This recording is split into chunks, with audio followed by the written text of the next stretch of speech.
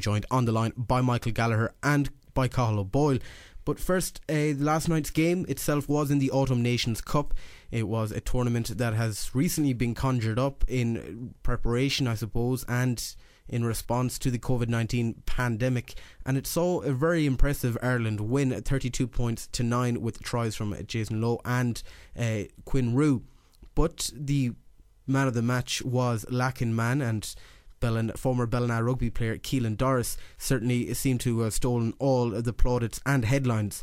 Michael, if I can go to you first, just how monumental of a match was that for the people of Ballina Rugby Club, and I suppose for the county of Mayo? Massive, really, Creeveen. There was great excitement. Well, first of all, yesterday there was great excitement to have two lads in the squad, Dave Heffernan and Quillan, and but the way both of them played, but the way Doris played for 80 minutes was spectacular, and I think he really announced himself in on the international stage. And this morning in Heffernan Park there was about 200 minis there, and they're all well aware that Dave and Phelan started in mini rugby in Ballina, and the boost that has given the kids and the excitement they bring from that it has to be seen to be believed. I suppose we all need heroes, and when you're starting the same journey as Dave and Creelan did, it's special, and by all accounts there was great excitement there this morning, so it has a massive effect. It also shows us here in Mayo that we can achieve anything, and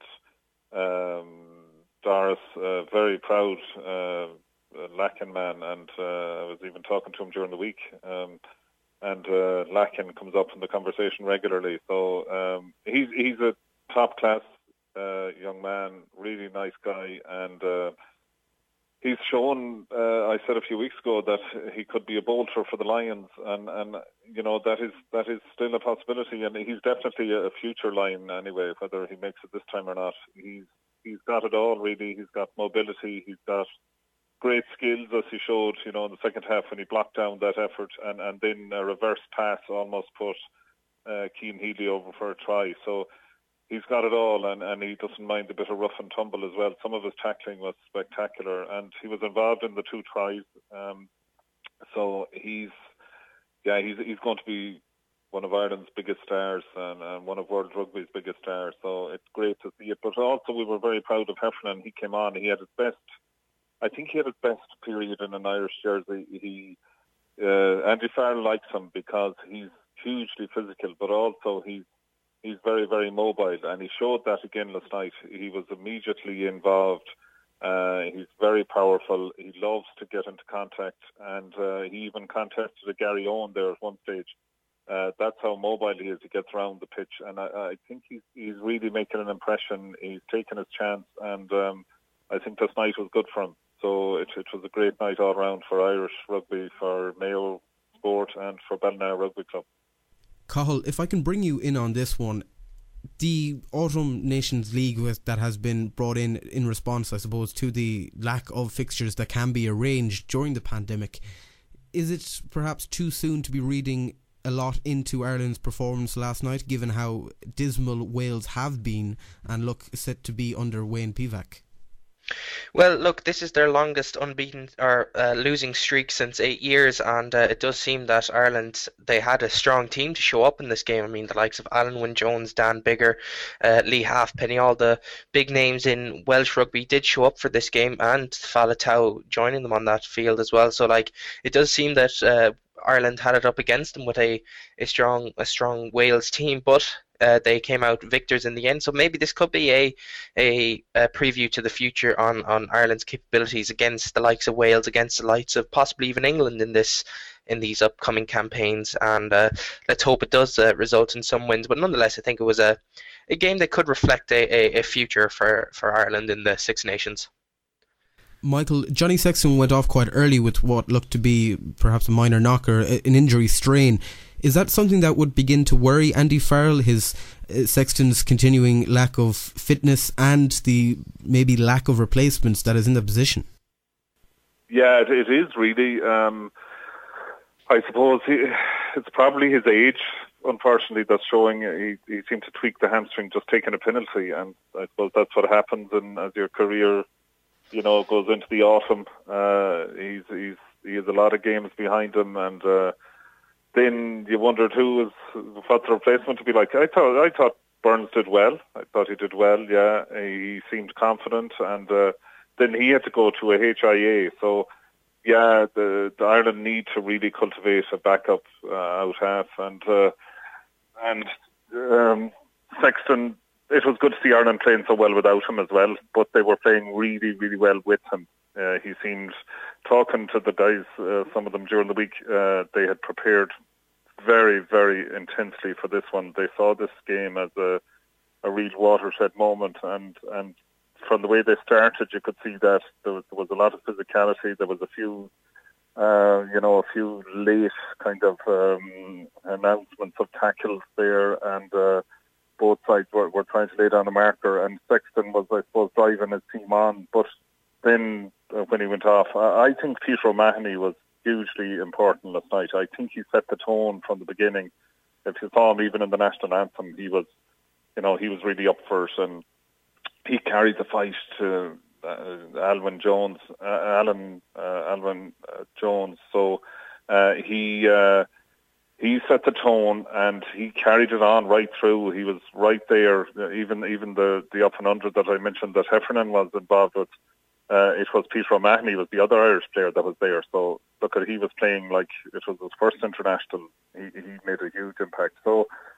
From leadership point of view, Ireland lost nothing but a player of Johnny Sexton's ability. We need to have a replacement lined up. It ended up with Conor Murray at out half, so that isn't particularly where you want to be. Cathal, the project player rule, and I suppose the one that personifies this is James Lowe. We saw him perform last night in his debut very admirably indeed. What are your thoughts on the project player system and how we can go from here in terms of recruiting and, I suppose, getting the best players available to represent Ireland? Well, look, we've had a few issues now ever since the departure of Rob Kearney in the fullback position, and I've said that the one person who probably could fill that role is the likes of Simon Zebo, who's over in France at the moment. He was only 10 miles away from the Ireland-France game, and no doubt he would have been a much better fullback than the likes of the Northern Irish Ulster man. I can't think of his name now; it's slipped my mind. But nonetheless, I think it'd be a very good replacement to have him. Jacob Stockdale, that's the name. I think it would be a much better replacement, Simon Zebo, for the likes of our fullback position since Rob Kearney has left. And I think that rule it really shows favouritism amongst the Irish coach, because back when Sexton was in the height of his game, he was over, I believe, in France playing with a French team. I think it was Racing 92 as well. But he got the exception for the rule, was playing for Ireland during that time, and it didn't seem to affect Ireland's morals and standards when it came to him. But as soon as Simon Zebo leaves the country and we lose that rule comes straight into effect, because they don't think he's a necessary player, which I think is a slip in judgment, a slip in standards, and a really hypocritical statement on the Irish rugby's behalf. But in relation to James Lowe, I think he was a brilliant player today. Obviously, he got his debut try. New Zealand probably are missing out on him, not having him in their arsenal. They're definitely going to be wishing they kind of reeled him in before he got to the Irish squad. But nonetheless, he's definitely yielding results for us on our behalf, and I think that's going to definitely benefit for us in the future. And I think we see him in Leinster. He's always a man that's really getting into the match. He doesn't mind if someone's pulling his pants down. He'll get over the line. He'll fight for the ball, even if that means showing your derriere. It's quite an impressive trait to have, I suppose, and it looks like the All Blacks could have done with him this morning. They have just been consigned to their first ever back-to-back defeats in almost a decade. They lost 25-15 to Argentina. That really is quite a remarkable result.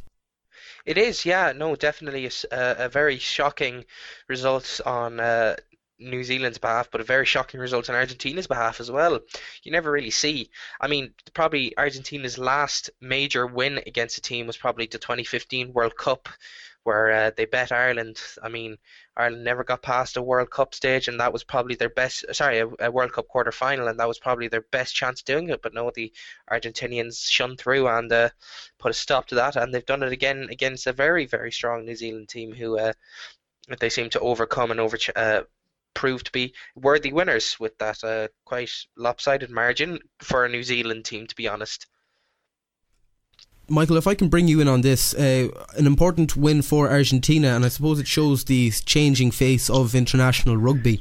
One inclusion in the Autumn Nations Cup is going to be Georgia. They have been begging and crying out to be involved in the Six Nations competition and to be playing more regularly in this side of the world.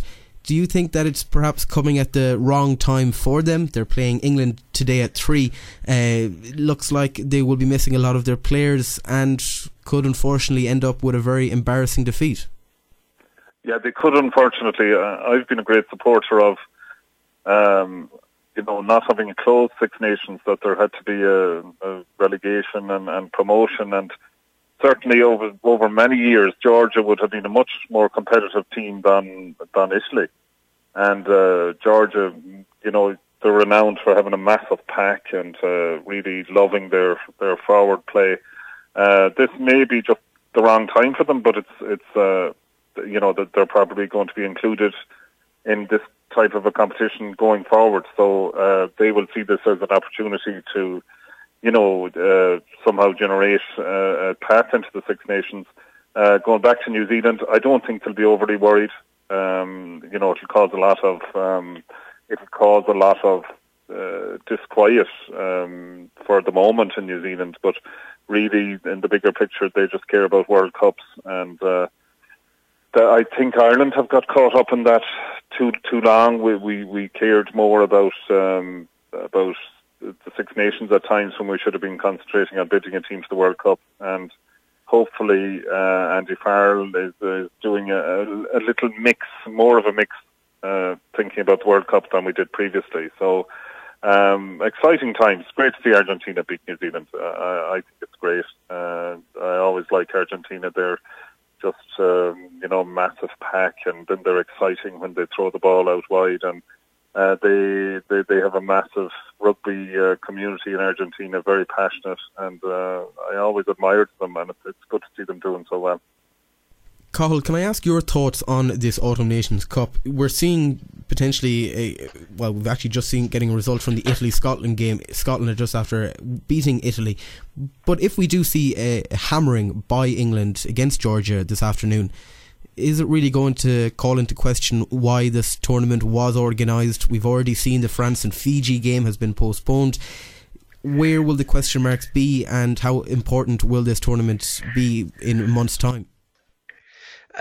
You really can't tell, but with the likes of Fiji and Georgia in it, they're not going to really be impactful games. I mean, again, with a France-Fiji game, with it being delayed, that could benefit either our team because they could set them up for better success, or it could leave. The way I think I'll see this delayment in the game is that France will end up being not as clinical as they were in this Six Nations against the likes of Ireland and England and all those teams in this competition. So they'll probably lose that, and a good French team might not show up to this Fiji game, but I still nonetheless will see it as a win.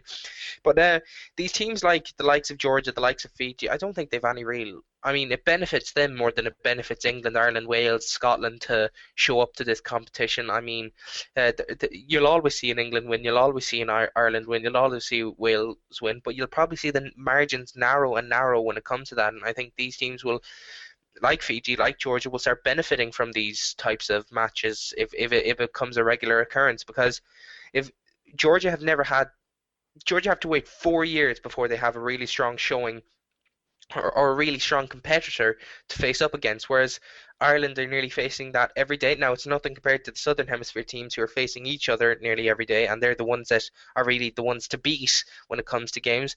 However, I think that when it comes to the ideas behind this, the only people who will ever benefit from Georgia and Fiji being in this competition are Georgia and Fiji, and I think it should be a bit more global, to be honest, and I think there should be more of a competition between the likes of New Zealand, Australia, South Africa to really boost Ireland, England, and Wales's and France's and Scotland's and Italy's chances in World Cups. So that's my opinion on it. I think it's for the time period, it's good, but it's not something that should be sustained the way it is. Would you agree with that, Michael, that this is nothing more than I suppose a COVID TV filler, and we all just looking forward to the real action come Six Nations in spring? Yeah, it had to be done because of the autumn internationals weren't feasible with teams travelling from the southern hemisphere to the northern hemisphere. But I really like seeing Georgia and Fiji involved, and I think we should, as Carl said, I think we should be widening it out more and more, rugby, and using the autumn internationals for that. It's a good idea, I think, because how are teams supposed to progress? How are they supposed to generate, finances unless they're playing the stars? Like if Fiji play, imagine Fiji playing New Zealand or playing Ireland or England, with crowds and with normal TV coverage, the money that will generate for them, and they badly need that. And as we do here in Ireland, of course, but I think the more widespread the game becomes, the better it becomes. And of course, hold on to your Six Nations or whatever, and your World Cups. But I think the autumn internationals are an ideal time to be broadening the game and giving other teams quality opposition. Yeah, I think it certainly spreads the game around the world. Just on the Irish front, England is up next weekend in Twickenham. Keelan Doris was saying how England obviously got the win over Ireland earlier in the year, and now they have to go over to London and give it everything. What do you make of Ireland's chances of getting a successful result in Twickenham next weekend, Michael? Yeah, it's a funny one. It'll really show how far we've progressed. I know we were very disappointed after losing to England earlier in the year, but if you look at it clinically, it was some of our own mistakes. They were just abysmal on the day, but we still we weren't blown out of the water. And again, I just get the impression that Ireland are really, really rolling now, that they're really up for it and they're progressing now. Some of our handling needs to improve, particularly in the first half, where some of our handling wasn't fantastic. And our third quarter, again, we seem to get off the pace a little. But I think we're making progress all the time, and I'm really looking forward to next weekend. I think Ireland will have more to play for than England will, and I think, I wouldn't be surprised if we're there or thereabouts. I know Quillen will be really looking forward to it, and all the Irish guys, and anytime you play England is a big day, and if you're only playing them in drafts, you'd want to beat them. So whether it's autumn internationals or Six Nations or whatever, Ireland will be going there to win, and wouldn't we all love it if they did? Cathal, will injuries be a major concern for Andy Farrell, Ian Henderson, Jacob Stockdale, Johnny Sexton? All seem to have picked up knocks and strains. How concerned would you be? Well, I mean, we've sustained so far without Ian Henderson, and it's good to see that that a few more names are possibly on the way back to the team. But it's hard to say what our scenario will be. I mean, Sexton hasn't been on the number one form. He hasn't been best form as far as his games have gone. But Stockdale, again, I still don't. I forgot his name earlier, but I still think that he's not suited for the position that he's been played in these days.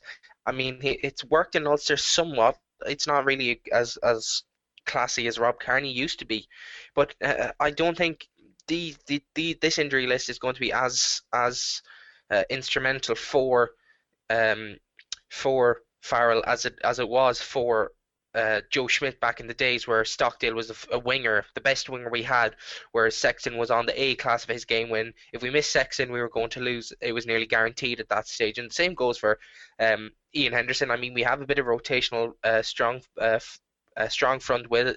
You saw Quinn Roux have a great game against Ireland, and a good to see a Connacht player. Obviously, I'm always happy to see them on the team. A bit of annoying to see the likes of Carty and Kieran Marmion not show, but again, I'll have to move on and see what happens next game round. But I think that the injury list isn't as instrumental in an Irish win as it once was.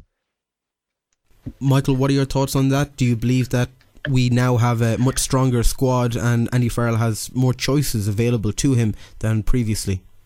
Yeah, I think he's building a squad, and one of the things that we forgot to mention is Gibson Park at scrum half. I thought he was exceptional. I thought his quick deliveries were maybe it's a terrible thing to say, but I didn't think Conor Murray was missed at all at scrum half last night, and I think that has to be said, and that's great to see. It's great to see that we have backup like that, or a competition between the two guys. Again, as Cathal said, Quinn Roux was very good, so Henderson was a crucial player to us. Now Quinn Roux can step in. Sexton's injury isn't too bad, I hear, so hopefully he'll be fine. But yeah, that's the secret. Farrell has to build a squad for the next World Cup, and Marmion will be under pressure now to make the squad because of Gibson Park doing so well. So it's that's what you want. You want the competition there. You want guys, really, really fighting every day and in training and in their provinces to make it. And Farrell is building a squad. So it depends. Who knows how next weekend will go, but we've got to stick at it and move in that direction. Cathal, can I just bring you in on that? Do you see it all going in the right direction for Ireland currently? Or are we just reading too much into positive results against quite a poor Welsh side?